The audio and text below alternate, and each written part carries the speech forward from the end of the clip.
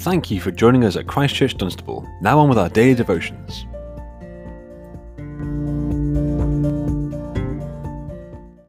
Well, good morning and welcome to a new week of our daily devotions in Psalms Bite-Sized. If you're following this daily devotion series in the Psalms with us day by day, each Monday to Friday, and you'd like to know in advance which psalm passage we're studying, you can email the church office on admin@christchurchdunstable.org.uk and we'll send you an electronic PDF version of our Bible reading booklet showing you which portion of Psalms and which New Testament Gospel passage we're reading every day for 2021. Incidentally, for the Gospel passages, we're using J.C. Ryle's daily readings on the Gospels to help us. Now, today we're in Psalm 37, verses 12 to 20. In fact, in our church daily readings, we started Psalm 37 on Saturday and we're reading it also yesterday on Sunday. And we'll be reading it right up until and including this Thursday. I think it will help us for this week's daily devotions if we take the flow of the psalm today right through from verse 1 to the end of today's passage in verse 20. Don't worry, I'll still keep this Bible ministry concise this morning, but I think we just won't understand this psalm or today's reading if we skip over verses 1 to 11. So let me pray, and then we'll read the first 20 verses together. Our Heavenly Father, we thank you so much for your word. We thank you for the Holy Spirit who opens the word up to us and feeds us. And we ask that you might graciously feed us spiritually and enable us to take your word deep into our hearts and lives this morning. And we ask these things in Jesus' name. Amen. So let's read these first 20 verses together. I'm going to read it a little faster than normal as it's a longer passage. Do not fret because of those who are evil, or be envious of those who do wrong. For like the grass they will soon wither, like green plants they will soon die away. Trust in the Lord and do good. Dwell in the land and enjoy safe pasture. Take delight in the Lord, and he will give you the desires of your heart. Commit your way to the Lord, trust in him, and he will do this. He will make your righteous reward shine like the dawn, your vindication like the noonday sun. Be still before the Lord, and wait patiently for him. Do not fret when people succeed in their ways, when they carry out their wicked schemes. Refrain from anger and turn from wrath. Do not fret, it leads only to evil. For those who are evil will be destroyed, but those who hope in the Lord will inherit the land. A little while and the wicked will be no more. Though you look for them, they will not be found. But the meek will inherit the land and enjoy peace and prosperity. The wicked plot against the righteous and gnash their teeth at them. But the Lord laughs at the wicked, for he knows their day is coming. The wicked draw the sword and bend the bow to bring down the poor and needy, to slay those whose ways are upright. But their swords will pierce their own hearts, and their bows will be broken. Better the little that the righteous have than the wealth of many wicked, for the power of the wicked will be broken, but the Lord upholds the righteous. The blameless spend their days under the Lord's care, and their inheritance will endure forever. In times of disaster they will not wither, in days of famine they will enjoy plenty. But the wicked will perish. Though the Lord's enemies are like the flowers of the field, they will be consumed. They will go up in smoke. And this is God's word. Often the Psalms can be read in one sitting, all the way through, to help us grasp the message of the whole psalm. Psalm 37 is one of those psalms, which is why I've been particularly keen to read a larger chunk today. The theme of the psalm is declared in verse 1. Do not fret because of those who are evil, or be envious of those who do wrong. You see, the presence around us of those who don't love the Lord, who do evil, especially when they seem prosperous and successful, can easily cause anxiety, uneasiness, and even distress for God's people. And this psalm is an extended reflection on how the Lord's people should respond when they see the wicked prospering and it's troubling them.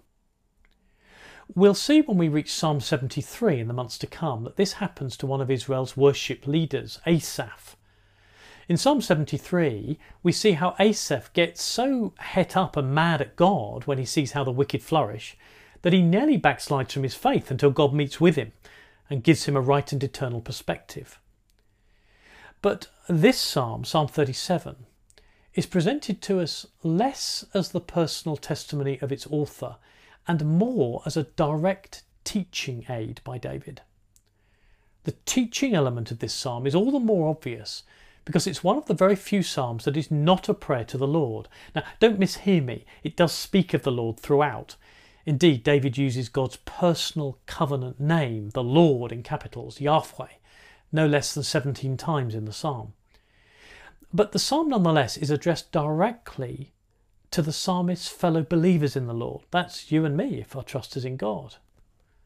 So instead of prayer or praise, this psalm is instruction and encouragement. It's a type of wisdom psalm, rather like Psalm 1 or the book of Proverbs. In fact, verse 1 of our psalm is repeated almost word for word in Proverbs chapter 24, verse 19. In this psalm, David compares and contrasts the lives, the actions, attitudes, and the rewards, in inverted commas, of the wicked against those of the righteous, as God's people are referred to 10 times in this psalm. And along the way, in verses 1 to 11, and scattered through the rest of the psalm, there are repeated encouragements to the Lord's people to seek their satisfaction in the Lord, the one who is the ultimate source of all blessing and security. So in verses 1 to 11, David lays out the heart of his teaching. The righteous who trust God do not need to worry about the wicked, because, verse 2, like the grass, they will soon wither. Like green plants, they will soon die away. And that is emphasised again in verse 9, 13, 20, 34 and verse 38 of this psalm. David urges us, as those who love the Lord, to live lives of integrity and obedience in his sight, trusting and delighting in the Lord, hoping and waiting patiently for him, verses 3 to 5, refraining from getting upset or angry that the wicked are prospering, verses 7 and 8. If we learn to do this, God will give us the desires of our heart, verse 4. And as he will vindicate our trust in him amidst all the tensions and disparities of life, that will be seen above all on the day of judgment. We have the saying, don't get mad, get even. It's similar to the saying, revenge is a dish best served cold. In this psalm, God says to us, no. Be still and let God vindicate us, for he will hold the wicked to account. Look at verse 7. Be still before the Lord and wait patiently for him. Don't fret when people succeed in their ways, when they carry out their wicked schemes. Refrain from anger. Turn from wrath. Verse 9. For those who are evil will be destroyed, but those who hope in the Lord will inherit the land. Well, I'm nearly out of time and we've only just reached the passage for today, verses 12 to 20, but that's okay. Because now with the context explained, the message of today's passage makes immediate sense. We have the destiny of the unbeliever first, summarised for us in verses 12 to 13. The wicked plot against the righteous and gnash their teeth at them, but the Lord laughs at the wicked, for he knows their day is coming. Friends, there is coming a day of reckoning for those who've rejected the Lord and turned their back upon him. God laughs in derision at the feeble attempts of the unbeliever to plot against the righteous. Now that plotting may be outright persecution, as we see in so many countries of the world at this time. Or it may simply take the form of opposition to the Lord and to all that God and his people stand for. Did you notice in verse 12 the reference to the wicked gnashing their teeth at the righteous? In the Old Testament, gnashing one's teeth is a sign of malice against someone else. You may like after this time, and you can replay this recording so you get these references. But you look at Psalm 35 verse 16. Psalm 112 verse 10, Job 16 verse 9, Lamentations 2 verse 16, as well as in the New Testament, Acts 7 verse 54. You'll discover there that gnashing your teeth is a sign of malice against others. In the New Testament, it most often refers to the hopelessness of those who've been cast into outer darkness and into the blazing furnace at the end of the age on Judgment Day. Again, let me give you some references. Matthew 8 verse 12, Matthew 13 verses 42 and 50, Matthew 22 verse 13, 24 verse 51, 25 verse 30, and Luke chapter 13 verse 28. Gnashing of teeth is a common Bible phrase. The message of both Old and New Testaments is that there is coming a day of judgment for the Lord's enemies, which will be a day of glorious vindication for everyone who turns to him. It'll be a great and glorious day for God's people, as God settles all accounts and makes all things right. Yes, our psalm highlights the destiny of the unbeliever, but our passage also highlights that wonderful contrast of the destiny of the Christian believer compared to the destiny of the wicked in hell. What a fantastic promise we have here in our passage. Here's the fridge magnet verse of the day for you and me, verse 18. The blameless spend their days under the Lord's care, and their inheritance will endure forever. What a wonderful verse. The blameless spend their days under the Lord's care, and their inheritance will endure forever. I wonder if you need that reassurance today. God knows your days as someone who looks to him.